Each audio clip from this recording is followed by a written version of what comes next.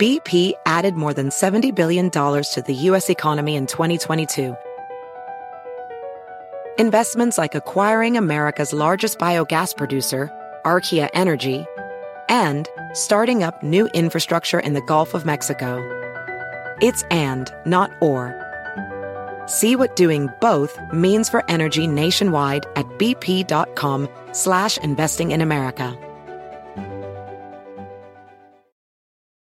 Welding instructor Alex DeClaire knows VR training platforms like Forge FX help students master their skills. There's a big learning curve with welding. Virtual reality simulates that exact muscle memory that they need. Learn more at meta.com/metaverse impact. Welcome to the Smerconish Podcast for independent minds. Hey gang, he is the former NATO Supreme Allied Commander, Vice Chair of the Carlyle Group, Chair of the Rockefeller Foundation. This is Admiral James Stavridis. Admiral, welcome back and thank you for being here. What a pleasure, Michael. Fire away. All right. The polls show a decline in American support for Ukraine. For example, APNORC, public support for aid for Ukraine had been 60% last May. It's now down to 48%. If I look at Pew Research, they say the number of people who believe we've given too much to Ukraine has grown from 7% a year ago to 26% now. Big divide as between the parties. 40% of Republicans think America has given too much compared with only 15% of Democrats. So which poses more of a threat to Ukraine, the Russian military or this growing political divide here at home? They both do. And certainly if I were President Zelensky, I'd be very concerned about those polling numbers. I'd be doing everything I can to provide the Biden administration the ammunition, no pun intended, it needs to communicate to the American public, A, why this is so important, B, that we, the Ukrainians, will prevail here, and C, this is not an endless Vietnam-like war that'll go on for a decade or more. What do you say to those, and I get calls like this, I might get some today when you leave, who say, well, what's the U.S. vital interest? Like, what's our stake in this? What do we care? Two things are vital here. One is we want to avoid a repetition of the terrible history of the 20th century. And all that means is when you give in to these kind of aggressors for a smaller nation far away, you end up fighting them in a big way. And that's certainly what happened with Germany under the Nazis and the Japanese Empire. Point two, Ukraine matters physically, strategically. Look at its location. It's also a massive country the size of Texas. It's full of oil, gas, agrarian products, wheat, corn, potash, the vital fertilizer, has an extensive coast on the Black Sea. So I would say philosophically, historically, this matters, and practically it matters. Final thought, at this point, they have the best trained, one of the best equipped militaries in Europe. I think we want them in NATO. We want them on our side. We don't want to flip that to Vladimir Putin. Lead story at the Washington Post as we are speaking. On the battlefield, it says Russia advances in Bakhmut by sending waves of mercenaries to certain death. It's an incredible story. They say the Ukrainian troops can tell from a distance whether they're going to fight Russian mercenaries or a more organized fighting force. Quote, the men enlisted to fight Russia's Wagner mercenary force, many of them convicted criminals, recruited behind bars and sent to fight in Ukraine in exchange for their freedom, are dirtier. They don't have the same military uniform or flak jacket, and they typically move on Ukrainian positions early in the morning, attempting attack in irregular and unpredictable patterns, seemingly without any clear strategy. With your expertise, when you hear that, you think what? I think of the Lord of the Rings, the orc armies that march across from the plains of Mordor, or zombies. These are unequipped, undisciplined troops. They're going to get mowed down by the Ukrainians, and that's what's happening. Having said that, Michael, quantity has a quality all its own, as the saying goes. Could they overrun just by sheer mass of numbers? possibly overrun some positions. Could the city of Bakhmut fall? I guess. I looked it up the other day, by the way. Bakhmut is the 56th largest city in Ukraine. It's the size of Henderson, Nevada, in a comparable way to the United States. And what does that mean to you? It means this is not the Battle of Stalingrad. Got it. It means if Bakhmut falls, and we're talking on the media, Bakhmut, if that falls, it is not some sudden strategic pivot in this war. I just am helping people keep it in perspective in that regard. Bottom line, the story here is the ill-trained, undisciplined, unequipped, and in some cases without ammunition bodies that are simply being thrown at the Ukrainians. I think the Ukrainians in that long 600-mile front are going to prevail. Headline number 3 from the Wall Street Journal today, Xi takes rare direct aim at U.S. in speech. They say President Xi's comments marked an unusual departure for a leader who has generally refrained from directly criticizing the U.S. in public remarks, even as his decades-long leadership has demonstrated a pessimistic view of the bilateral relationship. Your level of concern today about China providing lethal support to Ukraine? On a scale of 1 to 10, I think it's a 7 in terms of impact if they decided to do it in a big way. But in terms of likelihood of them doing it, scale of 1 to 10, I think it's about a 3. I think President Xi is showing his nation, and he's got an internal audience the same way our leaders have internal audiences here. He's showing his nation that he will stand strongly in the face of U.S. pressure. In that sense, our criticism of China can potentially push China in a direction we don't want them to go. I know the administration is cognizant of that. They've got a delicate balancing act here.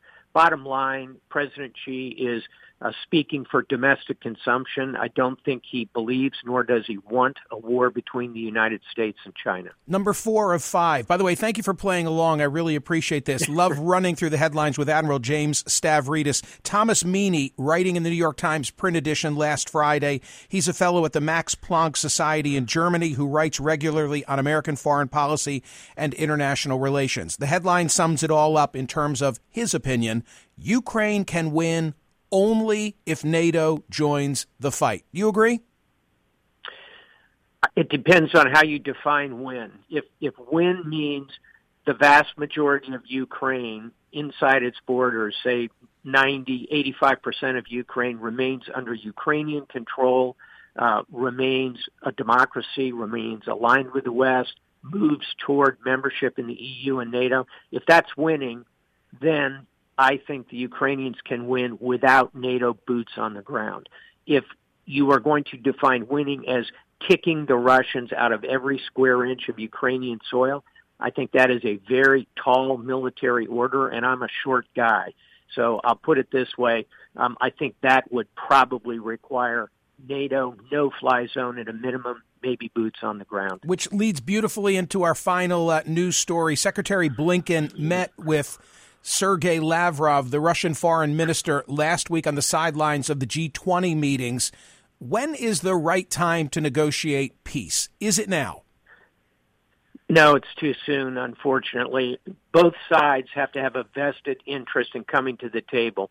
And that means that the two clocks that are ticking are, for Vladimir Putin, it's the loss of troops. When does that really permeate his Russian society? When does he start to feel internal pressure? He's lost somewhere between 100,000 and 200,000 troops. That's going to start to bleed into his calculus. I'd say that happens late this year. The other clock is the one we discussed on headline number 1. It is how fast will the West diminish in its enthusiasm for spending, for support, for an ongoing conflict. Those two clocks are running.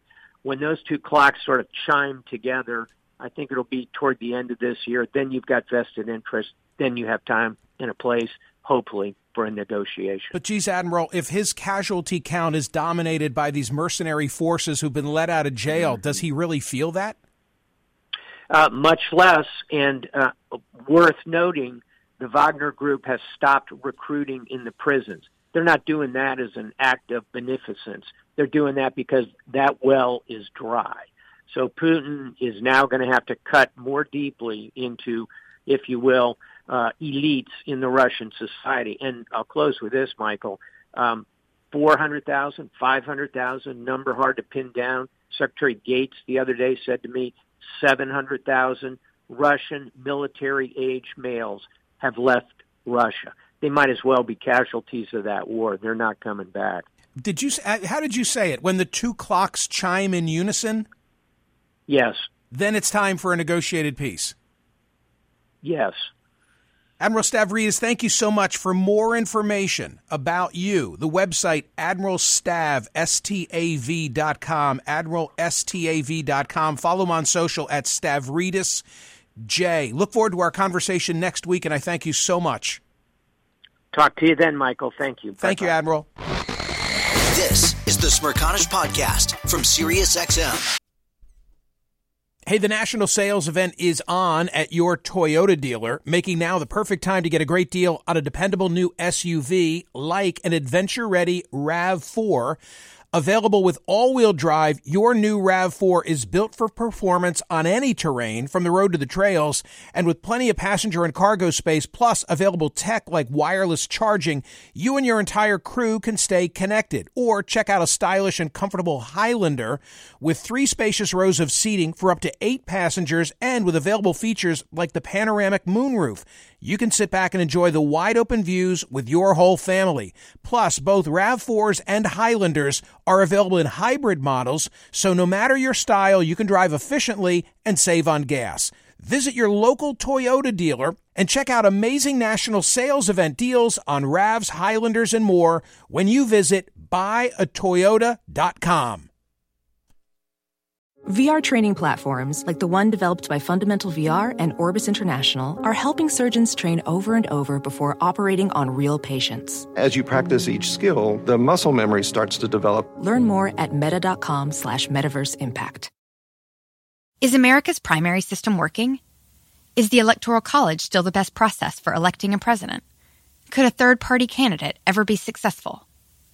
In a new season of You Might Be Right, former Tennessee governors Bill Haslam and Phil Bredesen gather the country's top experts to explore these issues and more as we approach the 2024 presidential election. Listen to You Might Be Right, a new podcast from the Baker School at the University of Tennessee, available now wherever you get your podcasts. Listen to Michael live weekdays on POTUS, SiriusXM Channel 124, and on the SXM app. A lot of fodder for us. I really like the way he just articulated that. I tried to walk him through all the news, the headlines of the day, culminating with the, okay, is it now the time for peace? Headline number 1, show levels of support in the United States with this increasing partisan divide. Much more support among D's than among R's. And a growing reluctance on the part of a number of R's to buy in long-term to Ukraine. And now with the 2024 election on the horizon, I think this becomes a critical issue as between DeSantis and Trump. So I think the divide will grow even more. Or said more simply, fewer Republicans will continue to be supportive of Ukraine on the battlefield. And he says, the wells run dry. Admiral Stavridis, on the battlefield from today's Washington Post, this picture of what it's like in Bakhmut, where the enlisted men for the Wagner military force, mercenary force, they don't look like the others. Quote, the mercenary fighters typically move on Ukrainian positions early in the morning, attempting attacks in irregular and unpredictable patterns, seemingly without any clear strategy, which makes them seem unprepared for battle. The prisons are empty, and you just heard Admiral Stavridis say the number could be as high as 700,000 Russian men have left their homes because they don't want to fight. Then you've got China on the sideline sounding increasingly belligerent through the words of President Xi toward the United States. Quote, Western countries, these are his words yesterday, Western countries led by the U.S. have implemented all-round containment, encirclement, and suppression against us, bringing unprecedentedly severe challenges to our country's development. That's what he was quoted as saying by the state media. last week, this opinion piece by Thomas Meany saying Ukraine can win this thing only if NATO joins the fight. Admiral Stavridis says, well, it depends how you define winning. Great point. Bringing us to the final question of, okay, when is it the right time to negotiate peace? Blinken met with Lavrov last week for the first time, just for 10 minutes. And you heard Admiral Stavridis say you need both clocks that are ticking to chime in unison. Putin's clock, where finally the exodus of men from their homes, the clear out of the prisons and the death of all those mercenaries leaves him nobody else. It's his death count, and it's our political calculus here in the United States. When both chimes are going in unison, then it's time for peace, and we're not there yet. Ann, you're in Yuma, Arizona. Greetings. What did you want to offer today? Michael. Hi, Michael. I was just wondering, why is the support for Ukraine so along party lines? I always thought Republicans were more hawkish than Democrats in general. So why don't the Republicans like this war?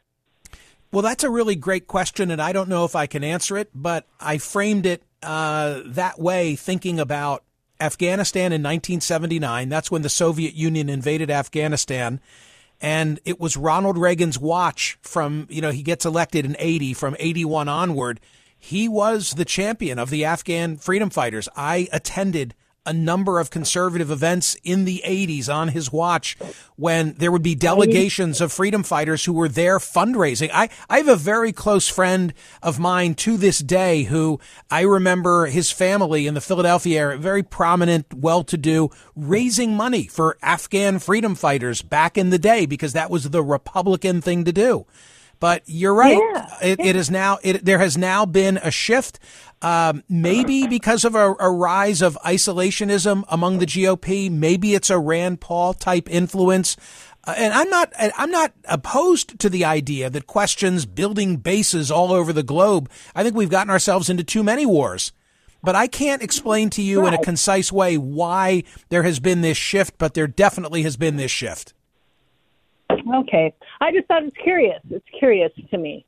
Well, and I agree with you that we are too many places, but right. Well, I'll put this into the mix.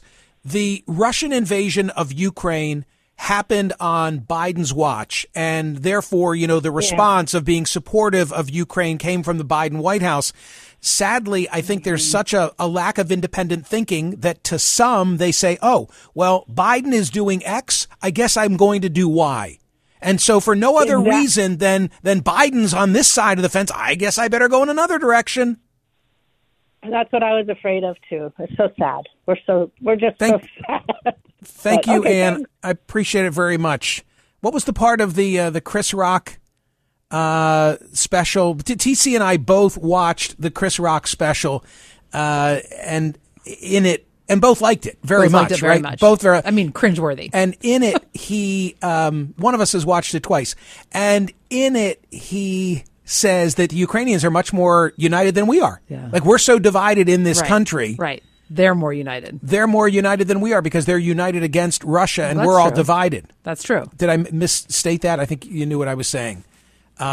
He also talked about age differences, 40 and 50-year-old women, younger women. It's quite an interesting special. That's how you're going to sum up that part of the I just wanted to see if you'd paid attention during that. That's how you're summing it up? That part of the conversation. Seriously? Wow. This is the Smirconish Podcast from SiriusXM. Hey, the national sales event is on at your Toyota dealer, making now the perfect time to get a great deal on a dependable new SUV like an adventure-ready RAV4. Available with all-wheel drive, your new RAV4 is built for performance on any terrain, from the road to the trails, and with plenty of passenger and cargo space, plus available tech like wireless charging, you and your entire crew can stay connected. Or check out a stylish and comfortable Highlander with 3 spacious rows of seating for up to 8 passengers, and with available features like the panoramic moonroof. You can sit back and enjoy the wide-open views with your whole family. Plus, both RAV4s and Highlanders are available in hybrid models, so no matter your style, you can drive efficiently and save on gas. Visit your local Toyota dealer and check out amazing national sales event deals on RAVs, Highlanders, and more when you visit buyatoyota.com. Professional welder Shayna Ford used VR training developed by ForgeFX to hone her skills as a welder. The more time that you spend practicing it, that's what separates a good welder from a great welder. VR training can help students like Shayna repeatedly practice specific skills. Virtual reality definitely helps because the more muscle memory that you have, the smoother your weld is. Explore more stories like Shayna's at meta.com/metaverseimpact. Can you remember a time when you thought someone you disagreed with might actually be right? In the new podcast, You Might Be Right, former Tennessee Governors Bill Haslam and Phil Bredesen pose that question to guests like Paul Ryan, Al Gore, and Judy Woodruff. Come for the stories, stay for the substance and expert insights into some of the most challenging issues facing the country, including affordable housing, crime, and education. Listen to You Might Be Right, a new podcast from the Baker School at the University of Tennessee, available wherever you get your podcasts. Listen to Michael live weekdays on POTUS, Sirius XM channel 124, and on the SXM app. Jerry, greetings in Bluebell, Pennsylvania. Hi, what are you thinking? Hi, Michael. I have not heard an analogy to Neville Chamberlain and the people that don't want to back Ukraine, because I think that it is a policy of appeasement. And I think the words Poland is next should be driven home, that if we pull out of Ukraine, Poland is going to be next on Russia's crosshairs. I'll tell you who agrees with you, the Polish people. That is definitely one of the reasons why they've been so welcoming, and they've really borne the brunt of this. I saw it with my own eyes. I mean, they are the country that has risen to the task of being humanitarian in their relief. And My I'm sure they were Lithuanian. Okay. Well, I mean, they don't want to, they don't want to have Russia right on their door, which is also, I'm sure, beyond the humanitarian effort, a part of their motivation. Thank you for your phone call. When I said of Admiral Stavridis that there is a fellow at a German society who writes on American foreign policy and international relations who says the only way NATO is going to win, the only way Ukraine is going to win is if NATO joins the fight. And you heard the Admiral's response, which was to say, it depends how you define winning. And I thought, that's a good observation. How does this author, Thomas Meany, define it? He says the following in talking about Zelensky, that 1 month into the conflict, President Zelensky said, security guarantees and neutrality, non-nuclear status of our state. We are ready to go for it. Now he calls for complete victory, the reconquering of every inch of Russian-occupied territory, including Crimea. So the Russians would have to be pushed back from where they are today to where they were a year and 2 weeks ago, and they would have to surrender Crimea, which they annexed in 2014. So that's, winning, at least according to that perspective. Lee is standing by in Granbury, Texas. Hey, Lee, greetings. What did you want to offer? Basically, I'm a Republican, probably to the left of Trump, but I agree with every single word that the Admiral said. Everything, not one thing out. Okay. In other words, the point is you agree with everything he said, even though you're to the left of Trump. Are you a Trump supporter, Trump voter? I did and will if he's the runner, but I won't vote for him to be the runner. Got it. Understood. Yeah, the Admiral makes great sense to me. I'm glad that you were listening and glad that you found. Hey, wait a minute. Speaking of, go ahead. No, I just wanted to thank Lee. Thank you, Lee. Speaking of Trump, it appears that you're a TikTok star. I didn't know if you knew this or not, but you are indeed a TikTok star. Defined as what? Your TikTok yesterday about Donald Trump at CPAC has been already viewed over 445,000 times. I wonder why. I think it was because you said, I watched the speech so you didn't have to, and you did a 60-second take on it, and then people felt like they would know. Do you want to hear it? I have it here. If it's only 60 seconds, and it, that's right. That's the so this limit. is what TikTok is about. Yes. Now, educate us, please. No. Even though I'm now a TikTok superstar, according to you. I've just dried up. That's it. Just follow Michael on TikTok. You'll be cooler for it. But wait, TC, why? Let's listen to it, and then let's try and figure out why would TikTok take an interest in this? Right. Here we go. Take a Hey, gang, I watched Donald Trump's speech at CPAC this weekend so that you didn't have to. Here's my takeaway.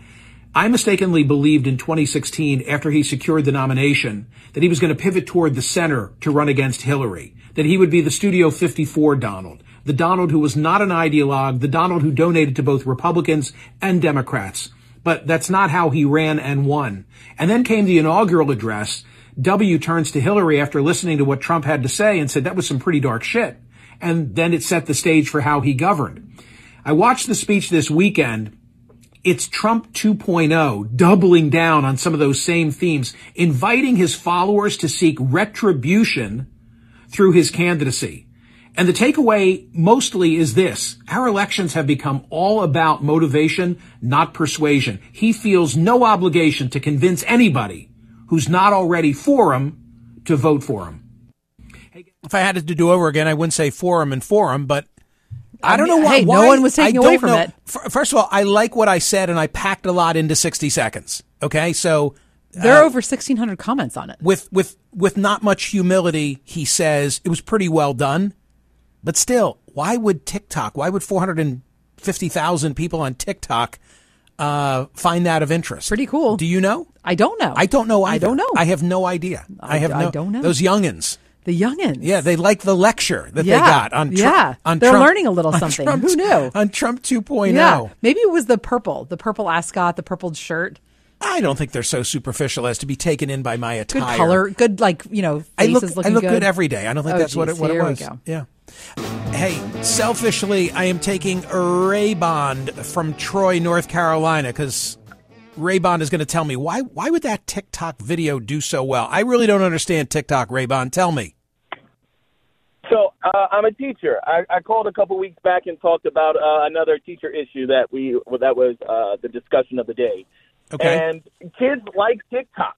They enjoy getting the news and getting information in these short, quick bites. So 60-second roundup was beautiful. Yeah, but I post things there every day. Alice, who's the editor of the newsletter, helps me in that regard, and I don't get that kind of traffic. Why would that, me talking about Trump at CPAC, why would that go viral? Sounds like it's a subject area that they're interested in. Politics is something that this generation may be trying to get involved into, and with the opportunity to hear about this side of the story, it may have just caught their attention. Yeah, I don't know. I mean, I don't have a better answer, but maybe there's a thirst for politics. Thank you, Raybond. I do appreciate it. The Smerconish Podcast for independent minds. Listen to Michael Smerconish live weekdays from 9 a.m. to noon East on Sirius XM's POTUS Channel 124 or anytime on the SXM app. Connect with Michael on Facebook, Twitter, YouTube, and at Smerconish.com.